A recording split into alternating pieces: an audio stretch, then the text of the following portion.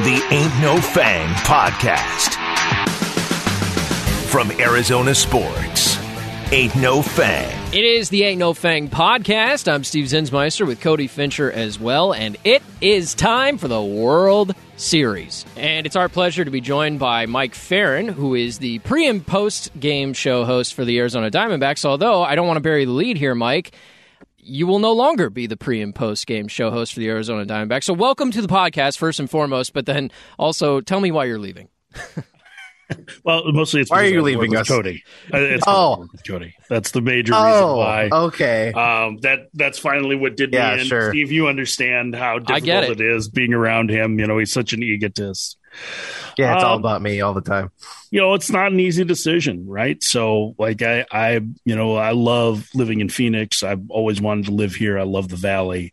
But after 6 years, it's probably time to try and see if there might be some other opportunities for me. I think it's just as simple as that. I don't think anything in the note that I sent out the other day is untrue, and I don't know that there's anything, more than that. I mean, I'm incredibly grateful for the opportunity that Derek Hall and Scott Geyer gave me, and I'm grateful to have colleagues like I did while I was there, and I get to live the dream of calling Major League Baseball games, which is what I always wanted to do, and I hope to be able to do that again in the future. But for now, I'm going to, I guess, for lack of a better term, test free agency and see what's out there. So, if I have to sign a minor league deal on February 6th, you'll know that that's where the market heads, right? So, yeah, well, I know it's all about me, and that's why you're leaving. So yes. Whatever. I apologize to the D-backs fans. It's my fault. Well, it's probably a relief to them. They're like, oh, thank God. We always knew we liked that Cody. Yeah. Mike, so what is next for you, I wonder? You're still doing the Sirius XM show, I assume, right? Yeah, and that's why I'm in Houston right now. I'm anchoring our coverage for the World Series this year. So I'll be doing our pre and post game shows from there. And I've been with them for nearly 15 years now. So I will continue in that role. And then I don't have anything lined up. So I'm looking at other opportunities, and we'll see what's out there. And, maybe something comes up, maybe it doesn't. And, leave everything open, leave everything on the table. Right. So I don't really have anything planned for the future other than, we love living where we do. And, I'm fortunate to have another job. So I won't be completely out of work. So if you're a baseball fan and you have Sirius, you'll still have to put up with me. Yeah, well, and you have a good show. I mean, it's not like you're leaving empty-handed, like you talked about. And you guys are almost like Good Morning Football for me. Like, I'm not a big enough football fan to watch a football show every morning, but I'm a big enough baseball fan that I could do that. So that's what I love about your guys' show. Here's my question though: is do you think that you'll pursue more play-by-play roles, or do you think maybe it's an in-studio gig? Like, what are you most interested in?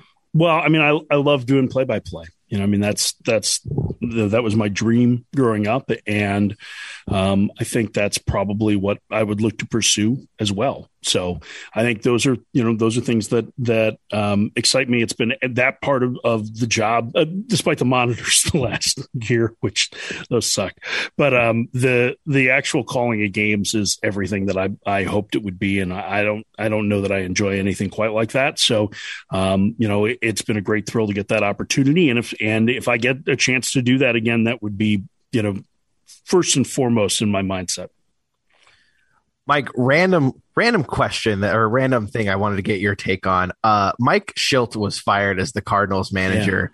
Yeah. That was really weird. But it just made me think, and I don't think we got your take on this because it happened, before the season ended. But a guy like Mike Shildt gets fired from the Cardinals, and Torey Lovullo gets his job back with the Diamondbacks. Yeah. What was your take on Torey getting extended by the team? Well, I don't think this is a shock to you, Cody, because we talk a lot during the season. Yeah. I love Torey. So I get 110 losses from the outside that it looks really rough, and I understand why fans would put the manager on the hot seat there. I don't think that anything that happened this season was the fault of Torey Lovullo. I mean, when you lose 5 members of your starting lineup at one point, and as soon as those guys come back, you lose 4 members of your starting rotation, and your depth wasn't enough to be able to handle that. It's difficult for any teams to be. I mean, that's a big reason why they lost 110 games. Now, would they have, had they been healthy, been a playoff contender? Probably not. But they were kind of in a transition year. And I think especially with young players going forward, Torey's really strong in player development. And I think that's what you're going to have as that roster turns over.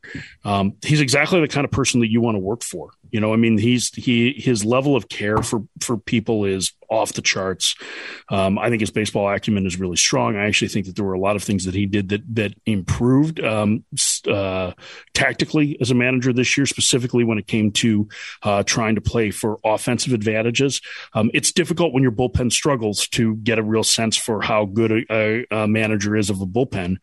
But I think the fact that guys never really cash it in, and veteran guys never really cashed it in, like when they're in the midst of that 8-50 stretch and Stephen Vogt is still busting his tail down the line to back up throws at first base, like that to me says an awful lot about the effort level that the manager is expecting, and that was still there. Now, are there things that need to be changed and fixed? Absolutely. But I think Torey's the right guy to lead it going forward, and I think he can lead them to a playoff berth down the road. We're talking to Mike Ferrin, free agent broadcaster, I guess, on the Ain't No Fang podcast. That's what I'm going to go with. Where's Scott Boras when I need him? Right? Yeah. Who's your agent? No, I'm just kidding. Don't reveal that. Carlos Correa? Who's I that? don't have one. So that's now everybody's going to be like, oh, good, we can get him on the cheap. Yeah. I know this guy. He's representing himself. I know this guy named Cody. He'd be great. Yeah. So this season, you ever want to work again? Don't hire me as your agent. Congrats, I got you a new job for a sandwich. Where's the sandwich? I ate it. Great. Thank you, Cody. Terrific. You're welcome. As you were alluding to, Mike, there wasn't a lot to love this season in Arizona, but I want to ask you about your time in Arizona. Do you have a favorite memory from being in the ballpark? Or it could just be on the road, whatever. I mean, the wild card game, certainly stands out for one of the best atmospheres I've ever been at a ball game. I would put, there was a game in 2019 too against the Dodgers. It was Mexican League Pacific League night. There was also a pub crawl in the ballpark before the game. We had 50,000 fans in the crowd, and a lead over the Dodgers in the ninth, and they put I think they may have even loaded the bases against Archie Bradley, or it was first and second and nobody out. And Christian Walker started an unbelievable double play, and the roar in that place was electric. That atmosphere, as awesome as the wild card game was, that atmosphere was really, really special. That's a game that I won't forget because it was just feeling the electricity in the air for that game was really, really cool. So that's one. I mean, there are other things that I think I'll remember fondly. I've got a couple of games that I did that I really loved. There was one in 2017 when they were kind of scuffling along towards the end of August before they went right at the beginning of the long winning streak, and they were a 4-game series in New York, and in the finale, AJ Pollock hit an opposite field home run to give them the lead, and I'll remember that. There was a big comeback in San Diego in 2018 with Descalso and Pollock homering that I'll remember. Just in terms of specific games, those are ones that definitely come to mind for me, the ones that I enjoyed. It's easy when the games are good, then it's a great memory for all of that. But a lot of it is just conversations with players. I loved being around a lot of the players, most of the players, I would say, that came through in the 6 years that I was here, and players, coaches, front office guys and women that were willing to share information or help me learn. I'm extremely grateful for that. And so, yeah, those would be the kind of the things that I would take away most from the experience, at least from the baseball standpoint. And there's a lot of friendships there too that I will continue to have with people who still work in the organization. Mike, one last D-backs question before we talk World Series. We saw this past offseason, not a lot of stuff was done by the team to bring in, players and whatnot. What do you think their approach is going to be this offseason with, making moves, and where do you think the direction is going to go this offseason for the Diamondbacks? Yeah, I mean, I think a lot of it is going to be opportunity for some of the younger players that they have in the organization, guys that are going to be matriculating to the big leagues. I think that there's certainly some pitching depth, bullpen depth issues that they're going to address. I would think third base is something that they probably need to address externally.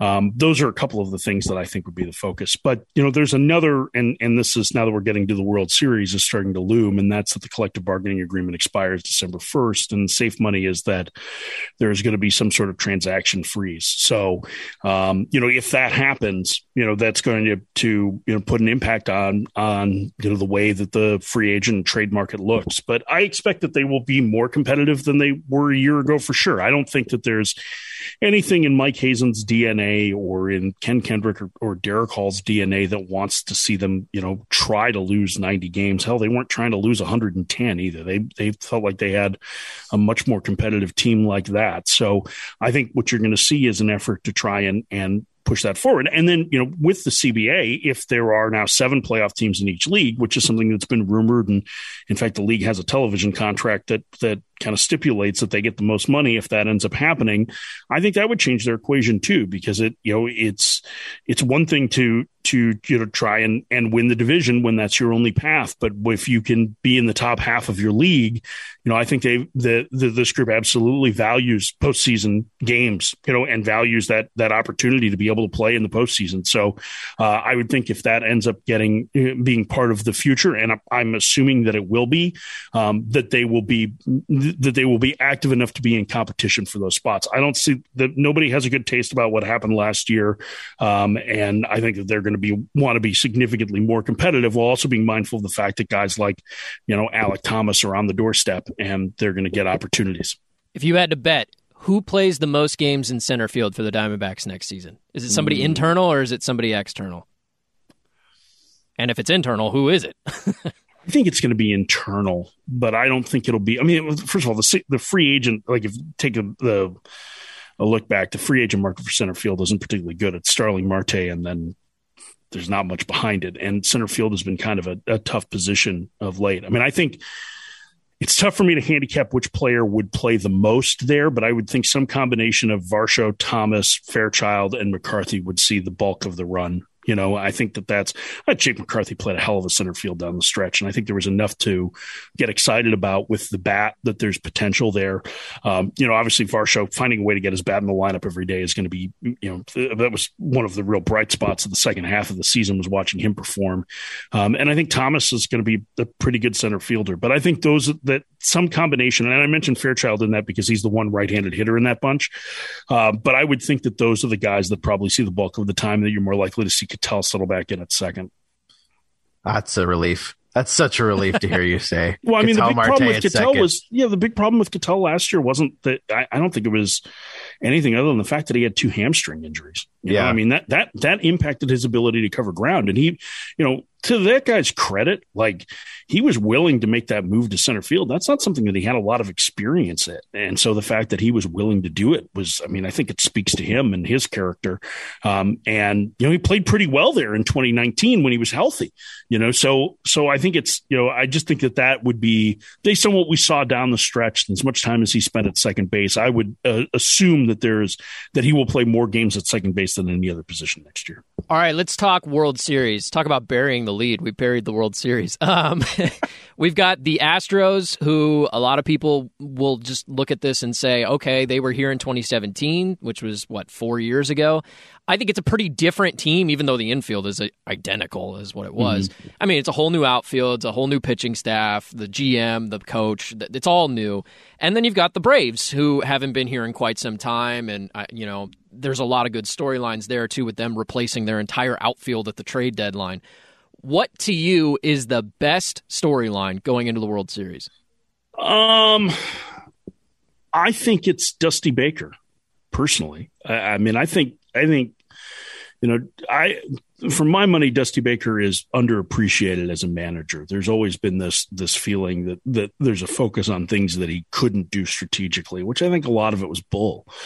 I think, Dusty being 4 wins away from a World Series, he's just the 9th manager in history to manage a team from either league in the Fall Classic. I think those are things that to me is going to be a huge storyline, and then connect it to, Atlanta, which is the team that he was drafted by, made his debut for. And remember, he was in the on-deck circle when Henry Aaron hit home run number 715, and Aaron passed away this winter. And so there's this huge connection throughout the series with Aaron, in large part because of not just the Braves, but because of Dusty. So I think that, to me, is one of the most compelling storylines, as somebody who had a chance to cover him a little bit when he was in Chicago, and who has an immense amount of respect for him. I think he's probably a little bit different style, both in terms of the way he runs a clubhouse and runs a game than a lot of the more modern managers. But, it would be really cool for a lot of people who've known Dusty over the years to see him,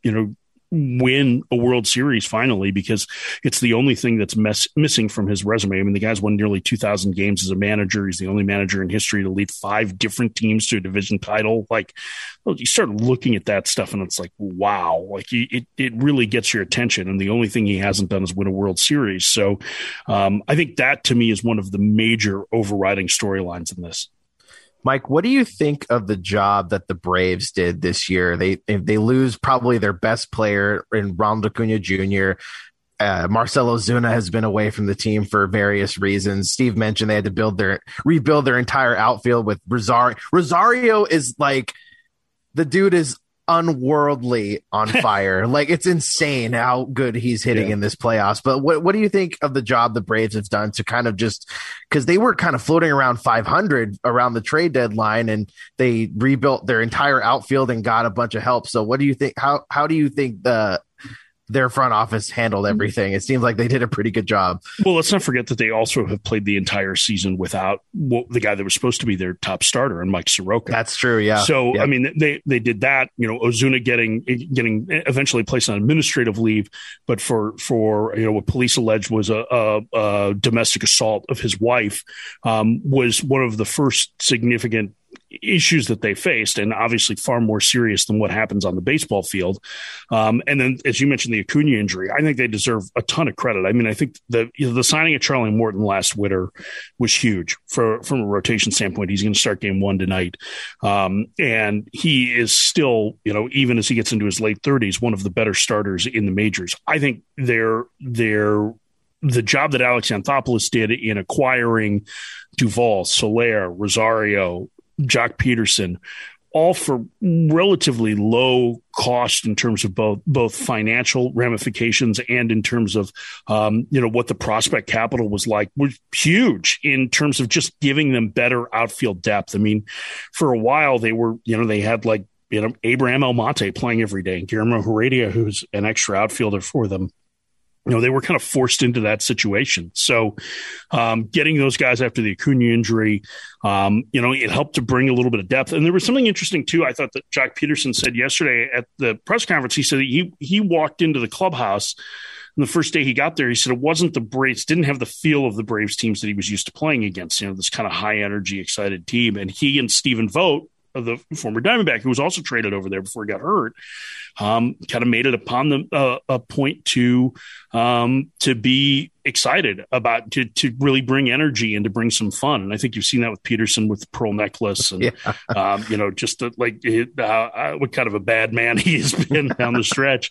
But I think they deserve a ton of credit for being able to not just, they couldn't fill a need with a player that would provide the production of either Acuna or Ozuna. So what they did is they got as many players as they possibly could who were good major league players that actually has given them, more depth and probably plays out pretty well in the World Series, because all those guys could theoretically be in the lineup tonight for game 1.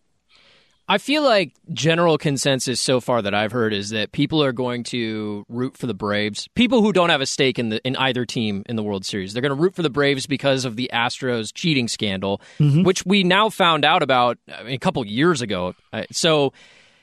But because of last season and the pandemic, and we didn't have fans in the stands, I feel like a lot of people think that they didn't get their fair chance to hate the Astros. Right. And so a lot of people are going to be rooting against them because of the cheating scandal in 2017, where they kind of gypped the Dodgers out of a World Series. Not that we want to, do any favors for the Dodgers, but I think a lot of people will be rooting against the Astros.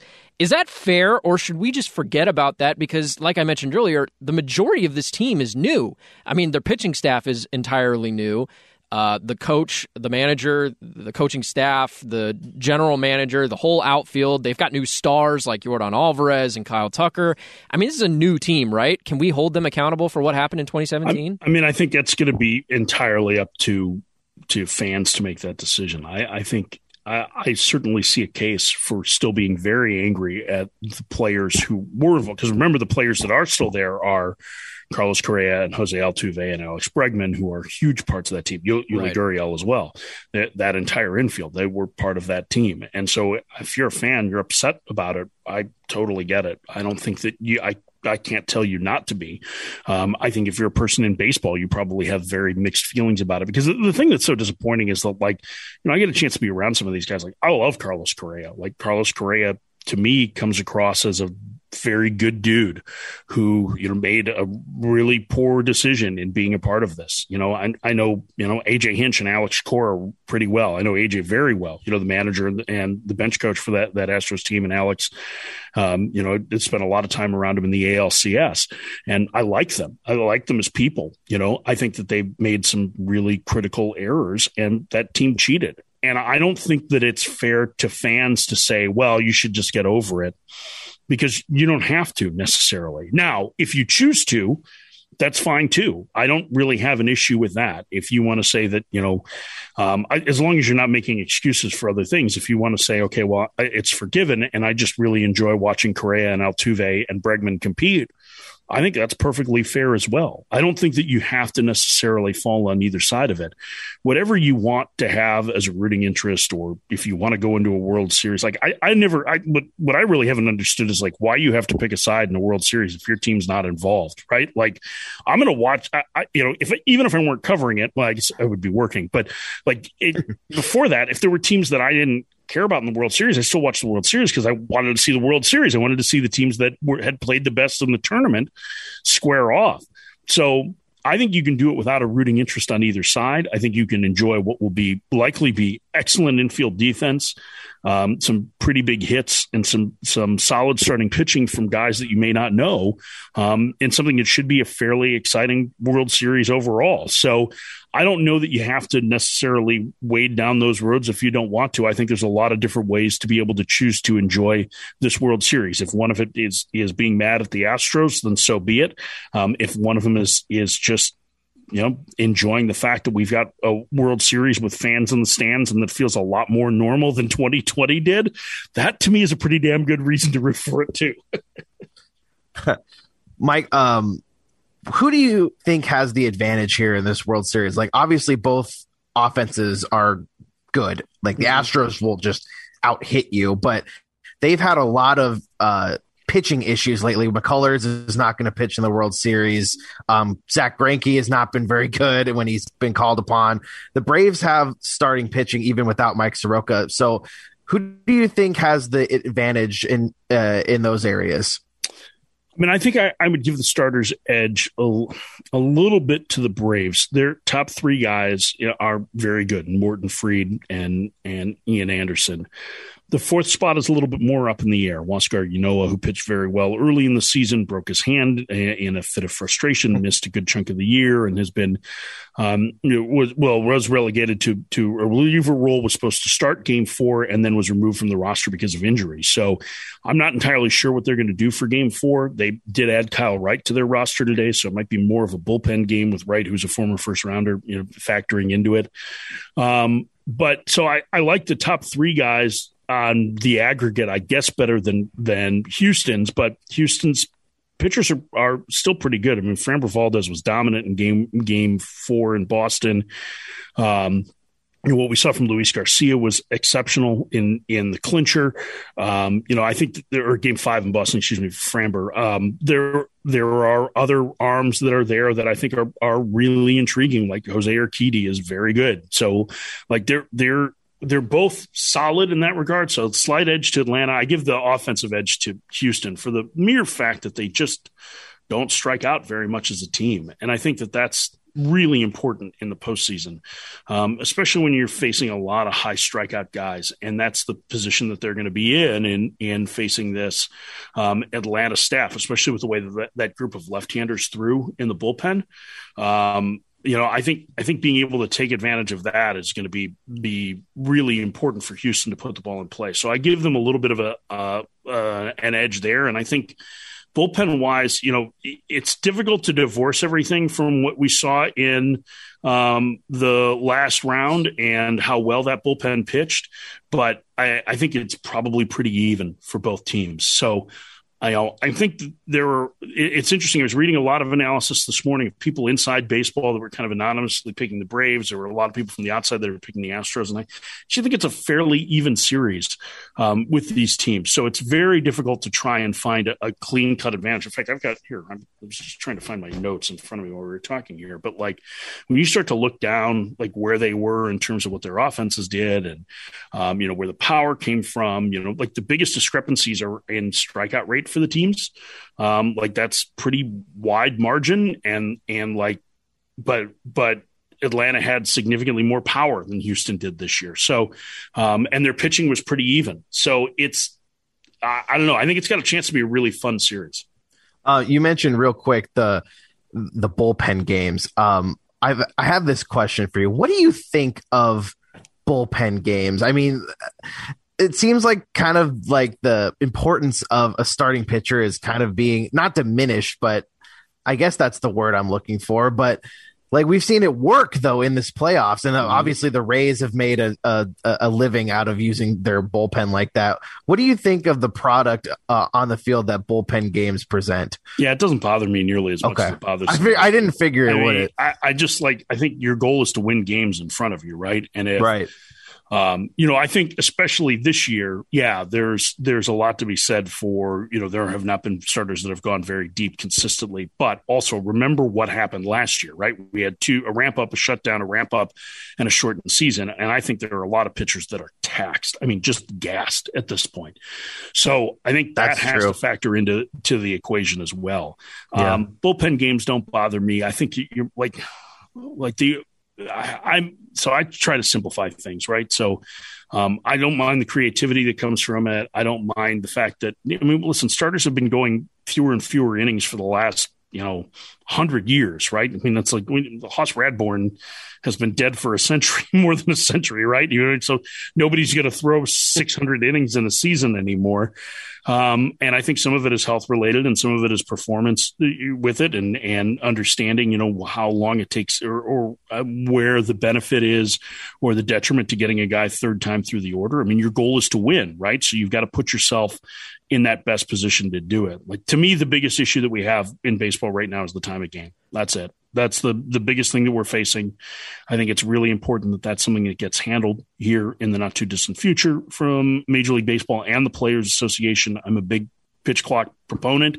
But that to me, if you solve that, you solve all of the rest of the complaining. Well, that and let's face it, there's a good number of the players who are in the booth now, former players who played the game a certain way. And when the game evolves, they still analyze the game in the manner in which they played. This is not new. This has been something that's happened since Dizzy Dean was in the booth, right? So that's another part of where this discussion comes from. And then we have a much larger media culture and there's a lot more sports coverage. And so we end up being part of the echo chamber in it. So to me, it's not nearly as big a deal as some other make it out to be. Somebody thinks it's a big deal. That's fine. But for me, it doesn't. I go full Jay Cutler on it. Don't care. My only gripe is if I were to buy a ticket to a game and pay big money to go to the NLCS, and instead of Max Scherzer, Walker Buehler, Julio Urias, instead it's Joe Kelly or Corey Knebel. That's my only gripe. I'm not. If it's a 3-2 game that's decided in the 8th inning, do you care who started? To a degree, but I don't think general fans will. I care because I want to see the best players on the field at all times, and that's just where I'm at. It's like so Kenley Jansen getting 6 outs to try and lock down a 3-2 game. Isn't that the best player on the field? That I love, but I think he would have been called on to do that regardless of who the starter was. Okay, but if you're in a position where you only have 3 starting pitchers and those guys can't go any further, or people were making the complaints about the Astros in the last round. Did you see what their starters did? They were terrible. Yeah. That's why they threw 6 2/3 innings. It wasn't because this was some grand strategy. It's because they didn't pitch well. They didn't have anybody. Yeah. So to me, I think it's great to say, hey, that's the marquee matchup. And it gets you revved up for the game. But once the game starts, there's no guarantee that Joe Hall of Famer is going to pitch like Joe Hall of Famer and not like Joe Thummer.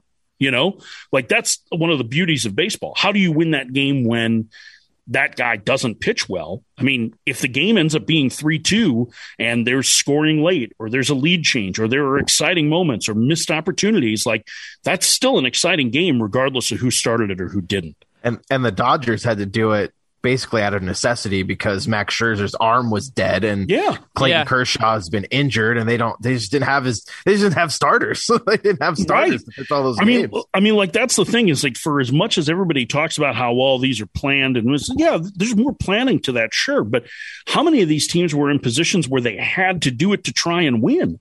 And the answer is a lot of them. And I will point out that the teams that had the most consistent starting pitching really, and the Astros really, it only applied to the last 2 games of the last round, but those are the teams that are left. The Astros bullpen saved them in the first 4 games of that series. Absolutely saved them. Their starters got 20 outs because they were bad. It's not because they were trying to avoid trouble. It's because there was traffic on the bases constantly. Luis Garcia gave 6 runs in an inning plus in game 2. So, I think some of it is overblown. And as much as we can pound our chests and be like, I love these marquee matchups. I mean, how often do those marquee matchups happen? It drives me nuts on the Morris Smoltz game, right? From 1991. That's a great game. That's one of the greatest pitching performances of all time by Jack Morris. He goes 10 shutout innings to win the World Series, right? Smoltz went 7. He was done in the 7th. So, what are we doing? Yeah, fair enough. Good points. All right, wrapping up with Mike Ferrin, free agent broadcaster, former pre and post for the Diamondbacks. Mike, I'm still technically work for the Diamondbacks. I know, that's what I'm struggling with. Soon to be free agent. That's what I'm struggling with because I don't want to say pre and post. Impending free agent. Unfortunately, you don't have another game to do from this point to the end of the season. But that's not true. We may end up doing some fall league stuff for SiriusXM. Will you? So I don't know if it's not finalized yet. Okay, well that would be good. I'm talking out of school, but that would be good though. Give us a wrap up prediction for the World Series. What do you think is going to happen? I think the team that scores the most runs on a given night will win that game. Oh, you stole that from somebody. What? I read it on Twitter this morning. Didn't you retweet somebody who said that? Jack Peterson did. That was Peterson? The job is to outscore your opponent. But I say it all the time. That's a very John Madden thing to say. Well, the team that scores the most points is going to win. I mean, it's obvious, but that's I don't know. I don't know how to handicap the series. So I mean, cover. It's like when you really study the NCAA tournament and you finish last in your pool every year. Yeah. That's the way I am with baseball. Fantastic. Top flight analysis from Mike Ferrin. That's why you just do no research ever. Yeah.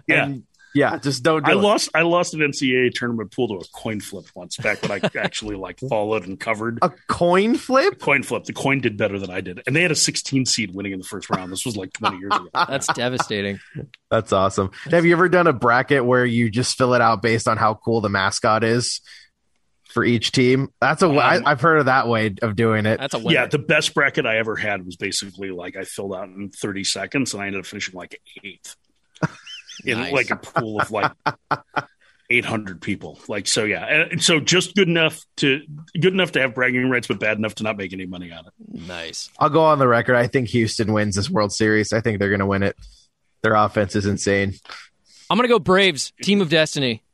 The team. Okay, you said the Giants were the team of destiny. Well, they were. Steve, they were the team of destiny, and now they're not. And now the Braves their destiny's over. Steve, we're going to start calling you the cooler. Yeah. I'm cool with that. All right, Mike Ferrin, wrapping up with him. Current Diamondbacks broadcaster, Mike Ferrin, and awesome friend of the show as well. So thanks so much, Mike, for spending some time with us, man. We appreciate it. Anytime, guys. Take care. He is Mike Ferrin, current broadcaster. He wanted to make sure I said current broadcaster for the Arizona Diamondbacks. He's still Also currently broadcasting. Yeah, he's also on Sirius XM, so it's not like you can't find Mike Ferrin anymore, but he did talk to us a little bit earlier about how he will be leaving the Arizona Diamondbacks. Some really great times with Mike. He's very generous with his time, and he's covering the World Series this week, so we got to get a couple of his thoughts on that as well. But as we get ready for the World Series, this has been the Ain't No Fang podcast. Check us out again later on in the week. We'll talk more about the upcoming matchups in the World Series between the Astros and the Braves. I'm Steve Zinsmeister. That's Cody Fincher. It's the Ain't No Fang podcast, which you can hear here at ArizonaSports.com and on the Arizona Sports app.